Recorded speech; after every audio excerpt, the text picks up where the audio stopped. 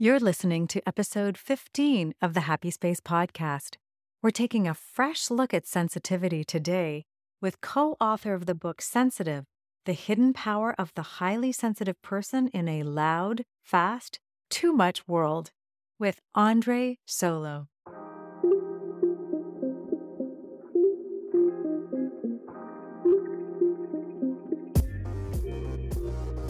Welcome to the Happy Space podcast, where we talk about designing inclusive performance through the lens of a highly sensitive productivity catalyst.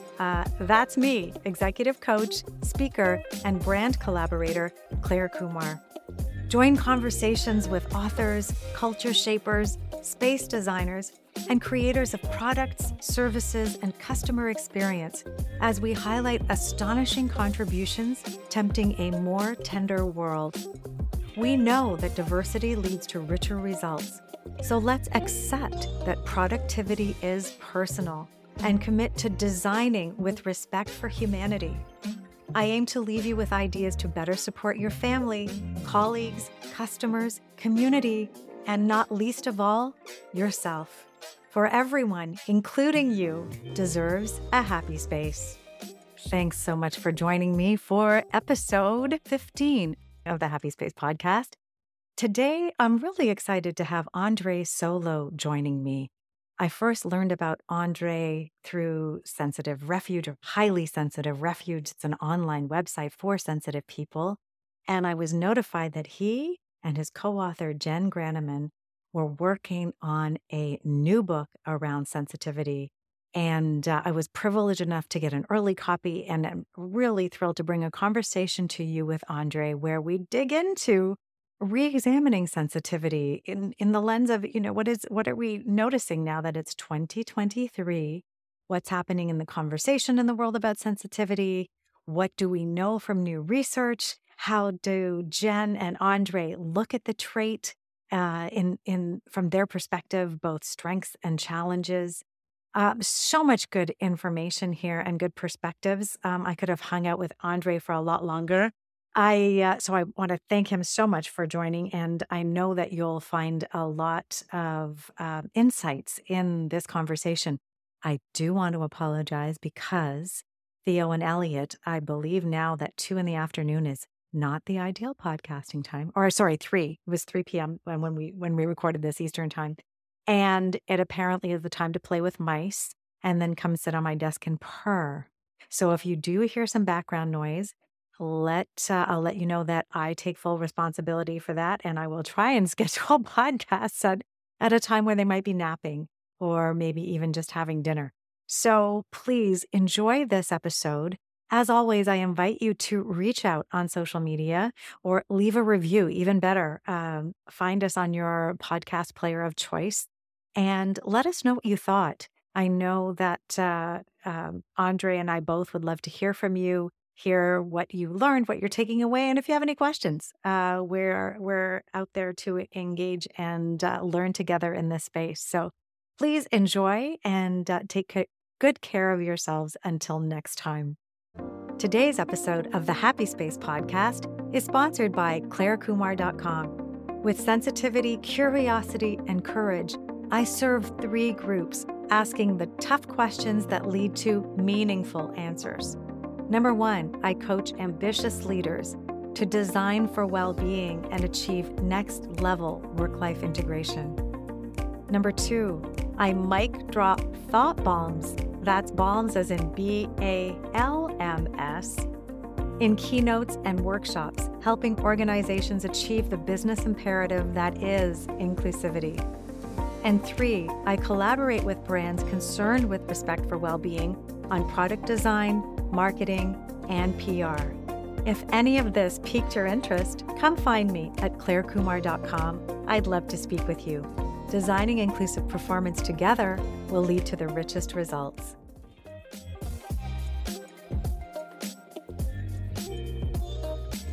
So, Andre, thank you so much for joining me. I loved reading Sensitive. I'm thankful to have an advance copy sent to me so I could dive into this. And the first thing that jumped out to me actually was the statistic around you saying that it's 30% of the population that sensitivity applies to. I, And I hope it's okay if we start talking numbers off the top, because I think it's so important to understand the trait.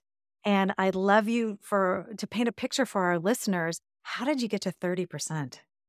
that's a terrific question, right? So I think most of your listeners are going to be very familiar with a lot of the work out there on highly sensitive people already. And we've all heard this number. It's 15 to 20% of the population. That's the number we hear everywhere. And that comes from some of the earlier research. So Elaine Aron did that research. I think your listeners will all know her, but she's the person who coined the term highly sensitive person in the first place. Throughout her early research, she found that roughly 15 to 20% of the population was highly sensitive. However, if we look at like the whole body of research that's been done, including a lot of much more recent research, it tends to be higher than that. It tends to be anywhere between 25 to in the mid 30s%. Oh, Just depending on the study, there's a little bit of variance. And if we want to get really technical, I know that there's some discussion among different that, well, maybe we should, do this special statistical regression, or maybe we shouldn't, to make it a little more accurate, filter out some things so that can bump it higher toward 35 or farther down toward 20. But generally speaking, it looks to be around 30% of people are highly sensitive. and so it's always interesting to me because I look back at Elaine, Dr. Aaron's test and invitation to figure out if you're highly sensitive. And I base mine rather loosely on the 4 different elements I think are important. We don't have a scientific diagnosis, if you will, to get to this high sensitive. So I'm wondering in that, in the percentage of people, and forgive listeners and forgive me, Andre, you can probably hear Theo meowing, protesting for food. If that's cutting through, I apologize, listeners. I thought he was okay, but he needs some loving. Anyway, I will get to that later. Just forgive that intrusion. But just on that thought of determining sensitivity versus high sensitivity, I tend to look at it a bit like ADHD and our ability for focus and executive attention, our nervous system ability. How far are we along in understanding degree of sensitivity? And maybe at 35%, that's everybody's got some kind of sensitivity, and maybe the high is actually this lower number. Right. Yeah. So it definitely appears to be a continuum. I mean, everybody is sensitive to some degree. The Yeah. the most gruff and unsympathetic person in the world is still sensitive to their environment. They have to be, just in order to exist as a living being. But it does kind of come across as a continuum. And so the numbers that I see kind of most commonly is that roughly, how does it work out? Roughly 40% or maybe a little more of people are average, so kind of in the middle group of sensitivity. That 30% roughly are in the high end, and Okay. then remaining percentage, which depending on, what I've seen, 25 to 30% would be I think I did that math correctly there, would be at the low end. Yeah, Um, you're getting to 95 to 100. So yes, there absolutely, we right? go. And it's almost, there's a lot of bell curves that kind of work like that. There's a big clump in the middle. And that's kind of Yeah. reassuring because it does match more or less the kind of spread that we would see for other personality traits, whether that's introversion or, conscientiousness or things like that. So it seems to fit. Yeah, yeah, it does. It's exciting because I think it shines a light on something we can't ignore. And what I'm really happy about is with your book coming out that more people are going to become aware of the Yes. value of sensitivity. And we're aligned in our thinking that sensitivity needs a bit of a rebrand. Even Dr. Aaron says she would have called something else if she thought about it then. But now with you know, I'm all for embracing the value of sensitivity. And you talk about it beautifully in outlining strengths and challenges as well. Um, could you just give a little bit of your personal perspective on how the strengths have showed up for you in your life? Ooh, oh my gosh. I love this question. So I'm going to start by saying that for most of my life, I did not understand or accept that I am a sensitive person. So I certainly, absolutely have always been highly sensitive, and it was just the classic archetype of a sensitive kid. And I can remember being in kindergarten and, I would do just fine in class, right, where there's some order being imposed and a certain amount of calm, at least some of the time. Um, Once we came to recess, and getting outside where everyone's running, everyone's screaming, there's balls flying everywhere, people are fighting, people are laughing, everything's going on. It was just too much. It was just, get overstimulated. I didn't know what that was, but I Hmm. would literally just run away and hide. And I started eventually hiding in this like storm sewer pipe, nearby. Which was fine until people figured out where I was going. Because I would come back at the end of recess, right? So it was like Yeah. that issue until it was an issue, so to speak. And that raised a lot of questions and discussion with my parents. Like, why is he doing this? Uh, because I was overstimulated. And so the kid, I just sort of felt like, okay, I don't fit in and there's something different about me. And I really kind of thought that there was something wrong with me I had to fix. And of course there wasn't. It turns out I'm just a normal, highly sensitive person. So as an adult, I was starting to kind of embrace that, start to accept that. I have started to really see the strengths come through. And you know, it's different for everyone, but there's sort of five main gifts that my co-author, Jen Graniman and I talk about for sensitive people. Is creativity, empathy, what we call sensory intelligence, which includes like that perception of tiny, subtle things in your environment, which includes like noticing the hints of oak in a Chardonnay. But it also includes sort of situational awareness of your surroundings. Yeah. And then depth of thought. I know you've talked a lot about how HSPs really can connect the dots that other people miss. That's a huge thing for us. We are deep thinkers. We're wired to be that way. Mhm. And then the last one is depth of emotion, which just powers so many human strengths and allows us to connect and inspire each other and have passion and things like that. So those are the five strengths in general. For me, the one I've always identified the most with has always been creativity. I knew from a young age I wanted to be a writer, and Ah. as an artist, we're very much alike. We're both highly sensitive people, Hmm. um, and so that's a big part of it. But also that depth of thought. I'm really drawn to deep conversation, and if I'm at a gathering of friends, and maybe it's people who don't know each other as well, or whatever it might be, and the conversation is shallow, I'm looking for that way without making it awkward that I can pull people toward how do we get into something interesting? How do we connect a little more than what do you do? And, what did Yeah. my son doing? And that kind of, that's nice too. But let's get into the nitty gritty. Let's get deep. Yeah. That fascinates me. So that's probably the way I come at it. And, the last thing I would say too is that there are, you know, different kind of styles of sensitivity. And some sensitive people are much more in kind of like what you might call the empath camp of just really being tuned to people's feelings. Um, Mm. some people much more, sensitive to their like the subtle sensations in their environment, and other people more aesthetically attuned. And Yeah. that's probably me. I have a very hard time working or focusing somewhere that isn't pretty or attractive. And there's nothing that like just heals my soul more than just going for a walk in a park or a forest or a pretty neighborhood or something.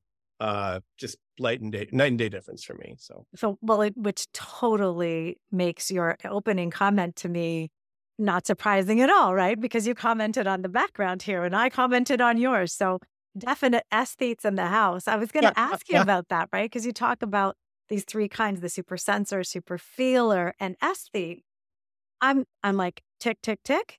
Do yeah, you, you can be all three. You can be two out of three. Absolutely. right? Do you have any research or do you know if there's any that breaks it down into percentage of people with each of these different kind Ooh. of Oh, that these different sensitive? I know, good question, right? we could pull that up. No, I'm like a little like embarrassed. Oh, I should have that number. Well, I don't know if we do. I don't know if we do.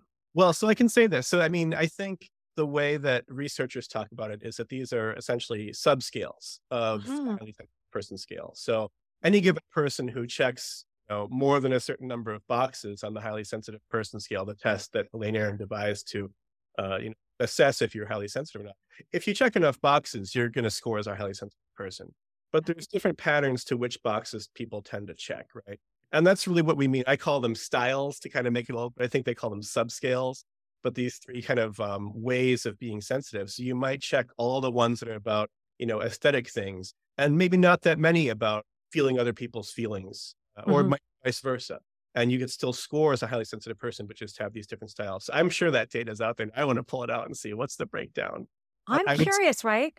Because I've noticed I speak coming from the organizing and productivity world, and I had no idea that in my presentations to them, I would see sensitivity overrepresented in those groups, and coaches as well. And Yeah. so, and then designers. I've spoken to interior designers, architects, and so on. And the aesthetes are alive and well in that camp. And so I'm sensing, depending on the audience, there are different potentially hooks to have them go, that's my strength, right? Exactly. Exactly. Yeah. Yeah. Yeah. It's it's an interesting one to explore as we make the connect the dots and invite more people to be proud of the trait, if you will. Yes. I'm sensing you have something that I think I share, which is um, a drive to have language be part of what makes an idea more compelling, Yes. Yeah. right? Absolutely. So I've talked about sensitivity needs to be sexy, maybe. It needs like the superpower sexy part of it needs to be applauded. Yeah. But even your use there of the word style, it's, instead of subscale, Right. right? It just made something, hello, this is for all of our watchers on YouTube, you're seeing that Elliot just joined us. And I thought this would happen. So Elliot, meet Andre, meet Elliot. And Theo is chilling now. He's attacked his mouse. And now I think we're I don't good. think it's a beautiful cat. Ah, you know what? Thank you. They are brothers. I think they've got some Turkish Angora in them, which if you like shedding fur, the brand for you.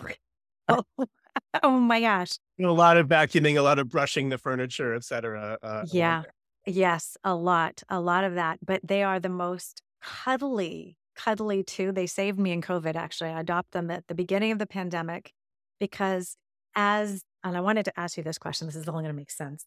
Um, I am an extroverted, highly sensitive person. So out of if we were to say 20%, it would be 6% of people in the world are highly sensitive extroverts. Small subset of the population. Um, I'm curious if where you are on the introvert. I know Jen is Yeah. introvert dear, Yeah. her blog and which you contribute to as well. I know she's introverted. Are you on the extrovert side? Is that why I I'm speaking to you for these interviews? I'm actually also an introvert, Where are you? a bit, but I think I'm, what maybe we would call a social introvert, right? I'm probably closer to the middle of the line, like a little closer to the line, whereas Jen is, very much, maybe farther into the introversion camp. Mhm. But definitely introverted. I love doing things with people in small groups. I love doing things with people for short periods of time, and I Yes. enjoy having great conversations like this. And then I'm just gonna, get off this call and just be done for the day. Just like, okay, I'm out of people time, basically. Yeah. So that's kind of me. Yeah. But I think that's the high sensitivity. It's interesting looking into this and looking into the beautiful literature by, Susan Cain in her book Quiet, and then looking at sensitivity. And I don't know if you know Jen Turnham. She's out of Australia. I've heard that And name. Yeah. yeah, so she's specializing in HSPE, so this extrovert camp. And we had an interesting discussion. I interviewed her on the podcast as well. She says there are no ambiverts. And I'm like, wait a minute. I thought I was in the middle. And she's like, no, you're extroverted, but highly sensitive, I would which make is yeah, right. right. So it's like, oh, like I think she's onto something there Yeah. because my daughter would tell me when we would go for walks in the neighborhood, Mom, are we going for a walk or are we going for a talk? Because I would stop and talk to all the neighbors. And in an elevator, I'll get in and I'll make some conversation. You've got 45 good seconds to use. You might meet somebody riveting, right? So yeah, I was curious there with your knowing that there's a split between introversion and extroversion and sensitivity, where you stacked up there. Yeah. I'm definitely on the introvert side. Just very people friendly, I guess I would say. Yeah. So a little true story about me. So I used to be extremely, well, of course, I've always been introverted, but I also used to be extremely socially awkward and very much kind of allergic to doing any kind of, people type of stuff, especially with people I didn't know. And Yeah. when I was younger, I just finally made a decision that I was like, I think this is something I'm always gonna be an introvert and always be proud of that and happy with that. But in terms of my social skills and my comfort level being Yeah. social, right, I can do something about that.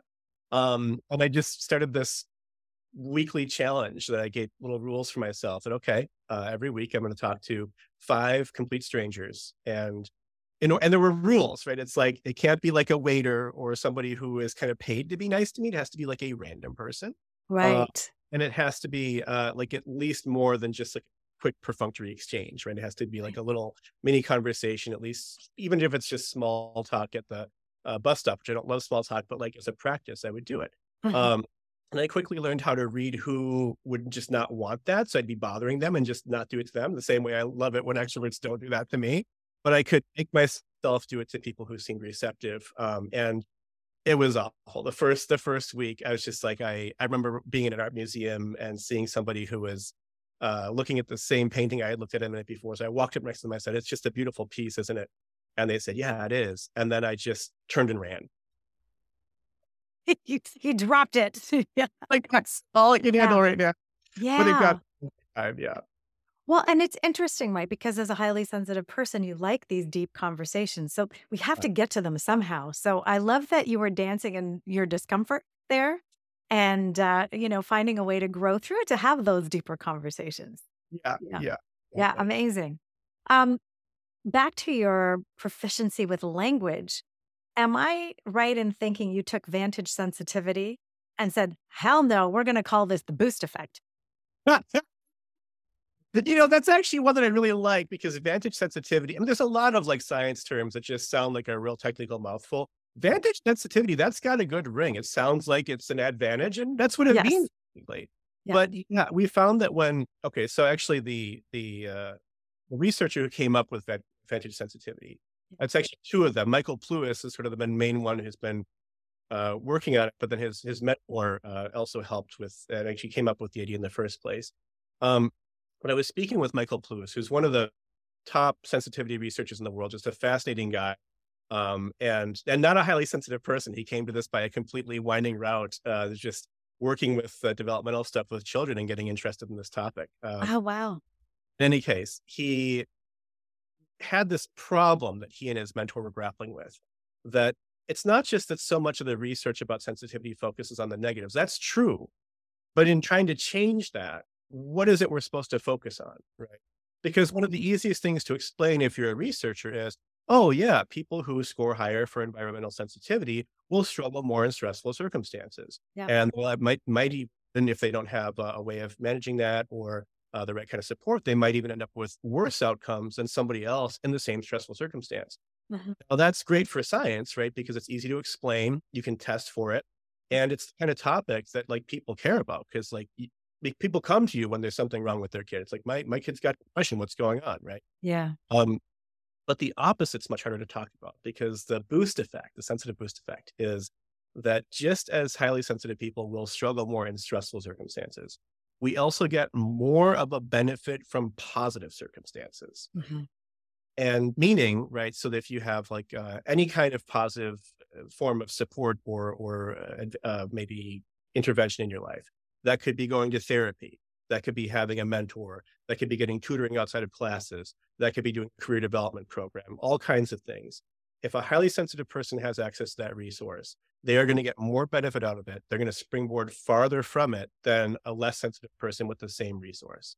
And that's everything from having a really supportive, loving environment as a child that helps any child. It rockets highly sensitive children to higher academic performance, higher outcomes later in life, et cetera, all the way up to stuff as adults. So, Well, they saw this with the monkeys too, the macaque monkeys, right? yeah, Right? They're like I, the macaques that were nurtured became the leaders. yeah, Yeah. Yeah. exactly. Yeah. Yeah. So And yeah, the one I love that there's something like that to celebrate. Yeah, exactly. But Plinth had this problem where he actually his mentor ended up asking colleagues in other countries who speak like 8 different languages. They're like, "Does anyone have a word in any language for getting more of a benefit out of something that everyone gets a benefit from?" Right. Right? There's plenty of words for the opposite. "Oh, you're cursed." "Oh, you Yeah. you're that kind of stuff," right? But Yeah. what's the opposite of that? And they finally the only thing they could come up with was, "You're lucky." So highly sensitive people are lucky. But the idea that it gives you more of a boost, I think that's very simple and easy to understand. So it's like, yep, sensitive people get more of a boost from the same things that Yeah. boost anybody. The boost Yeah. effect. Yeah. I like that. It's something that we can share easily goes a long way. Yeah. You also talk about the sensitive way as a way of talking about how to live better. with sensitivity and some strategies. What do you count on in your life as part of your sensitive way? Oh my gosh, that's such a great question. So, I've put a lot of effort into curating my environment.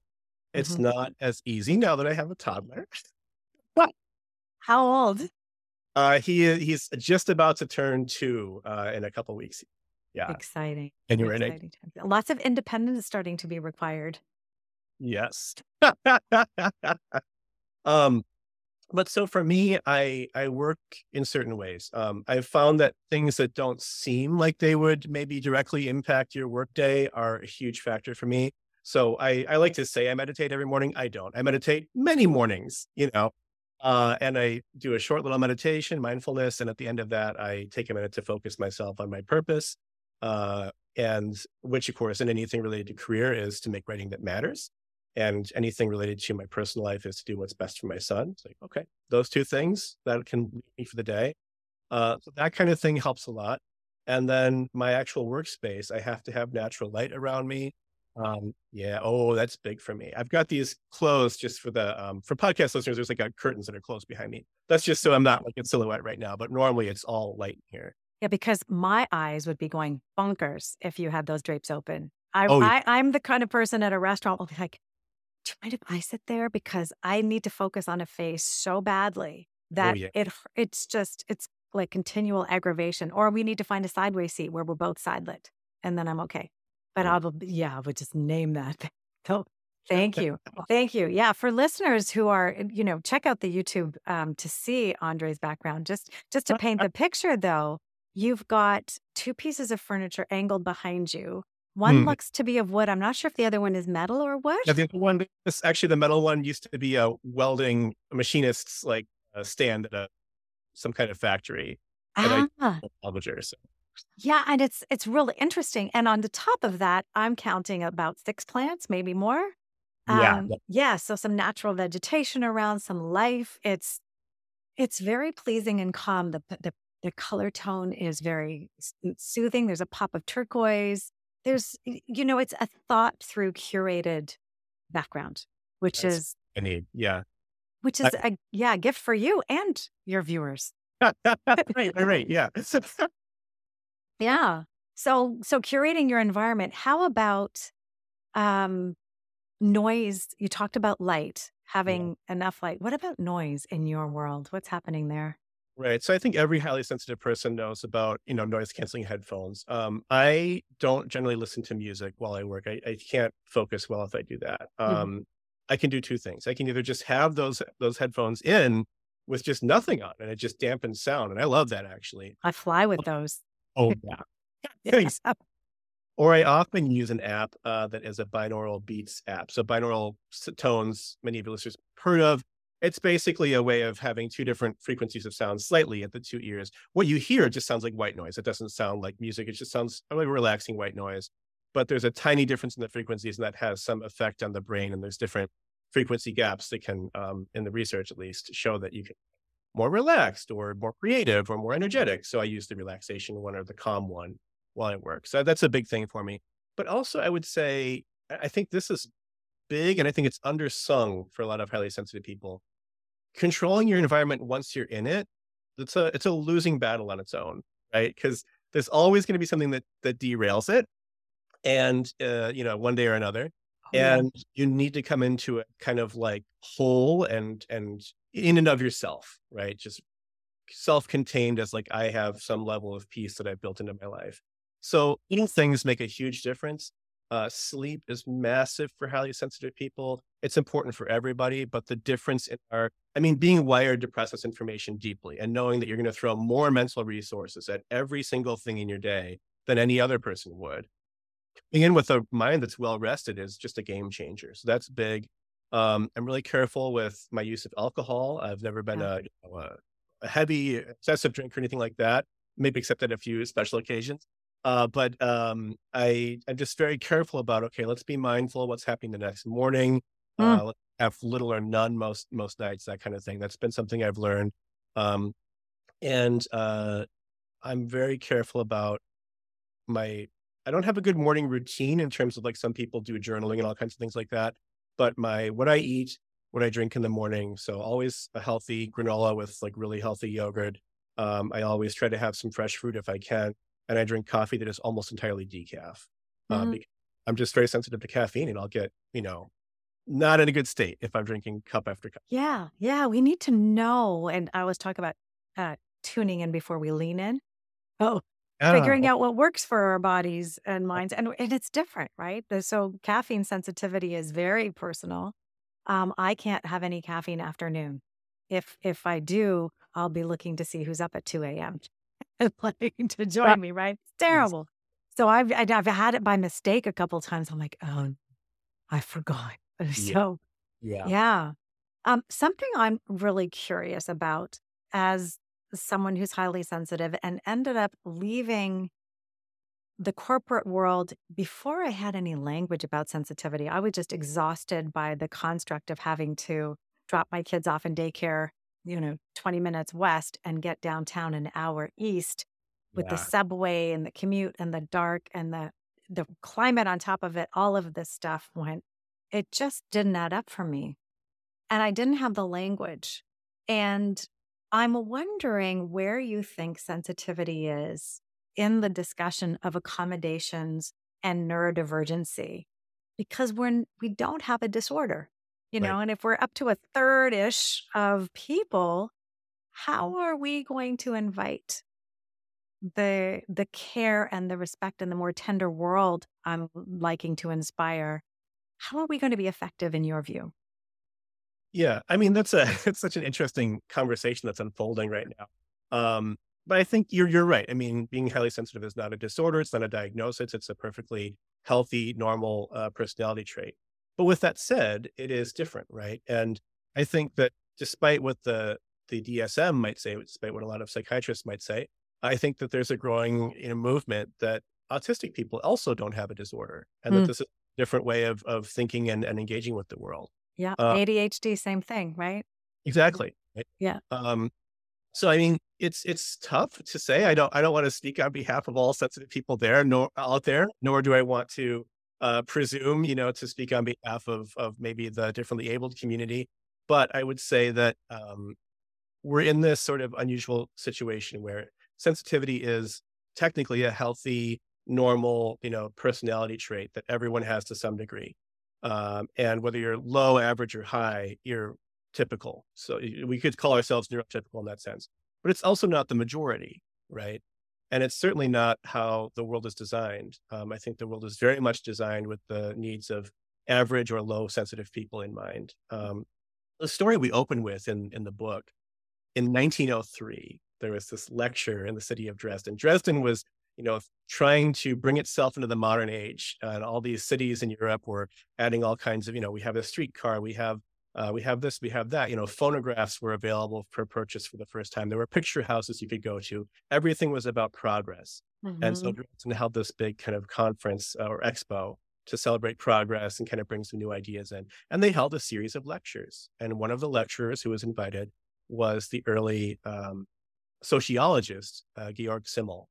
And they had asked Simmel to come and talk about the sort of the how modernity affects like our intellectual life and our inner life in Mhm. this like glorious, like looking to the future sense. And he just threw that topic out entirely. And he just gets on the stage and starts talking about the exact opposite, about how Yeah. we are in a crisis of the human soul, so to speak.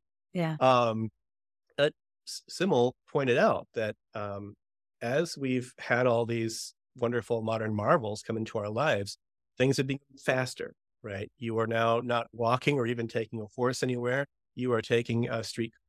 Things have become more crowded and packed. You're packed into a streetcar with lots of other people. It's noisy. There's clanging bells. There's the sound of the engine or motor. There's all the people around you. And because we can move around faster, there's more time pressure. You have to get to work and do this and Mm. do this. People are putting more obligations into a given day than they used to. And especially in the cities, which were already very densely populated in Europe and getting even more packed every year, it was becoming really overstimulating. And so Simmel said that, there's a part of us, right? Sort of our goal-oriented, achievement-oriented self that can handle that. They can just kind of suck it up and push through and keep doing it. But there's another part of ourselves that's what I would say is sensitive. That our sort of mental self, our spiritual self, you might say, it has limits, right? And he said that all this stimulation takes up mental energy, Mm. and you only have so much to give. And we now know that that's roughly more or less true. Um, and that was, so he was saying this back in 1903. That was before, internet, before you had a mobile device that's just chirping one notification after another, before endless scrolling, before Yeah. the doom scrolling through bad news on your phone, right? And of course, now we can be always on at work. It's not even a matter of catching the streetcar to get there on time. It's a matter of, oh, I got a text from the boss at 11 p.m. I probably should answer, right? Right, Uh, right. The cultural expectation for responsiveness is uh, an incredible pressure, and it's a form of noise. This constant pressure, right? So yeah, so we are in difficult times. I interviewed very recently the authors of the book Golden. I don't know if you've come across it yet. The no. Power of Silence in a World Full of Noise. Oh, I'm ready for this book. Yes, you'll love it, and you'll love both of them as well. So episode 11, you can hear about it anyway, but Yeah. I thought it was a beautiful gift, and they touch on what you talk about too, which is you've got to have an inner access to peace, Yeah. which you want to bring with you. Really hard, not going to lie, for me last year when I lived through 19 weeks of intermittent construction below me. And so it was like channeling, trying to find really hard. So I have actually a book. They talk about Jarvis J. Masters, who has been on death row for a long time in San Quentin prison. And he's written a book, and I have it now to read, because I thought I really need to understand this perspective of being in a place where I won't have control. How will I find peace in a place where there isn't any? So I just thought it might be curious to you, because you talked about that. So that sensibility is, yeah, you do what you can to set yourself up for success, but there are times when you're not going to be able to. And what can you draw on in that moment? Well, and, it's powerful too, because for me, the moral of what Simmel talked about is not just that the world is overwhelming and burning us all out. That is true in a sense, right? Hmm. But it also means that highly sensitive people have something special to offer the world. Because, yeah, those conditions that Simmel describes, that's going to burn out anybody sooner or later. But highly sensitive people, we see it coming sooner. We Yeah. feel it keenly. And, frankly, if we're embracing our sensitivity, we won't put up with it, right? We will opt out of that. And the rest of humanity benefits when we start to design our world, our society, our spaces, our expectations in a more sensitive way. I mean, yeah, it's good for us, right? We don't get overstimulated so often, but neither does anyone else. And we're not the only ones getting burned out, even if maybe it hits us harder sometimes, right? So Yeah. I think the more we can start to focus on not just like, oh, it's okay to be sensitive, but like, no, it's actually good. Like the world needs more of what sensitive people have to offer. And maybe we could all follow the sensitive way. It's going to benefit everyone. Exactly. And that's actually how I'm expanding what I'm doing now, because I have a design sensibility, having worked with Mm. product beforehand, styling spaces, organizing spaces, setting them up for success, like stepping into this conversation of how do we design inclusive performance, right? Yeah. That's the thing that I want to be talking about. And sensitivity is deeply embedded in the noticing, hence the designing of that for the inclusion of all. I mean, Mhm. my big belief is that if we are able to keep contributing, then we all earn fulfilling lives. But if we stop this reciprocity, if we stop our ability to give through having to burn out or opt out, Mm. it's absolutely unfair. And uh, despite the unjustness for the individual, it's a disadvantage for the entire population, because we're denying all those benefits that come out of that mindset. Yeah. Yeah. It's a big factor at workplaces too. I know there's some evidence that suggests that highly sensitive people are, yes, if they rate their own workplace stress, they rate themselves as being more stressed out at work than other people at the same job do. Hmm. But they're also the same people who are rated as the highest performers by their managers, Yeah, right? I saw that study. That's a while back. I would be interested, and if you find more along those lines, I'm looking to see some more robust explorations of that.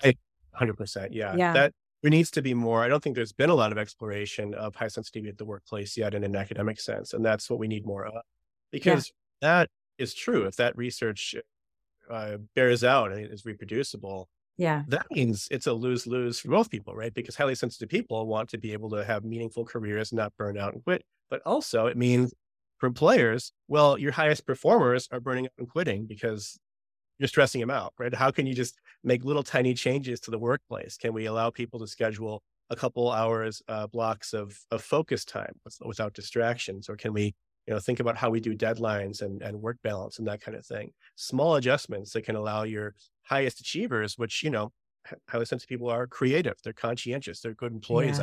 yeah, yeah. These are people you want working for you.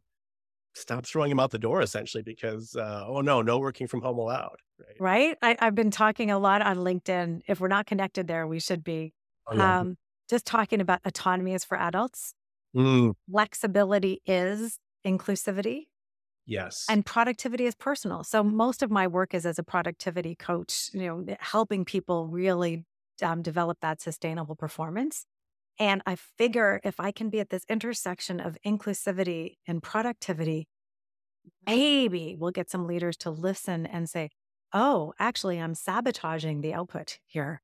Oh yeah. Wait a second. What could I do differently to invite that rich contribution? And I think understanding this trait and the strengths which you've eloquently summarized. I have one last question for you. Yeah, go for it. As you categorize it, there are 5 strengths, and you dive deeper into empathy Mm. more than the other strengths. And I wanted to know why that is.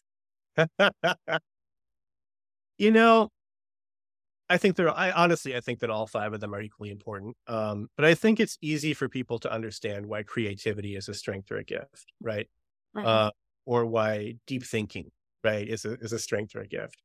When it comes to empathy, this is something that we sort of have this love-hate relationship with empathy, right? It's sort of like good in theory. We want everybody to be I empathetic. want to care. Yeah, be kind, care about people, Yeah. but like not too much. Like that's the message we get. And in reality, empathy is not just what allows us to be good to each other.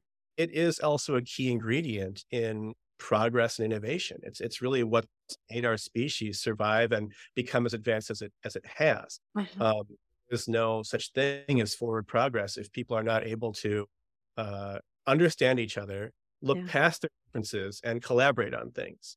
And we can see that in some of the most surprising places, right? So, if you just look at academic studies, the ones that have the most diverse co-author teams, people from different countries or backgrounds working together, and who have an intersection of different specialties, right? So not Mhm. all there's maybe one engineer and one mathematician or whatever it might be.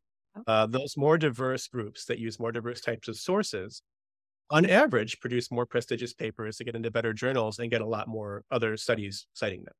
So there's a very direct relationship. If you can understand people who are different than you, if you can work with people who are different than you, you're combining perspectives, and that's where brilliance comes from. And that's what we want to see more of. So it's morally good, it's good for human progress, and it's just oh. what we need as a species. It's what made our species so strong. Yeah. Well said. Well said. And a perfect point to end on, celebrating those strengths and inviting more of the sensitive voices to be heard in leadership and at the workplace and in all around the world and what we do. So kudos to you and Jen. Say a big hello to her from Oh, me I as sure will. well. I Please sure do. will. Yeah. And hugs to your little one. I'm very excited. I'm excited for that adventure for you. I have highly sensitive kids. And of course the sensitivity shows up differently. But and you wrote about it in the book too, which I love, that we think about sensitivity in relationship at work with our partner, with our family. The more we can understand the people we love and care about, the better. So thank you for this fabulous invitation. If you haven't, listeners, if you haven't grabbed a copy yet, please do. Sensitive, the hidden power of the highly sensitive person in a loud, fast, too much world. What would Georg Simmel think now? I mean, Holy moly, right? Thank you. Thank you so much for joining me. It's been a pleasure to meet you. Yeah, same. All right. Take good care of yourself. Thanks so much. You too.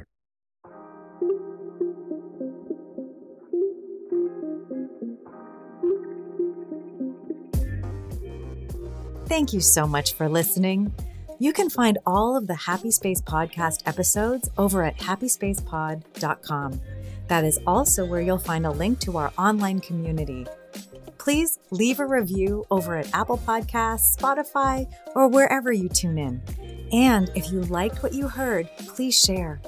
After all, doesn't everyone deserve a happy space?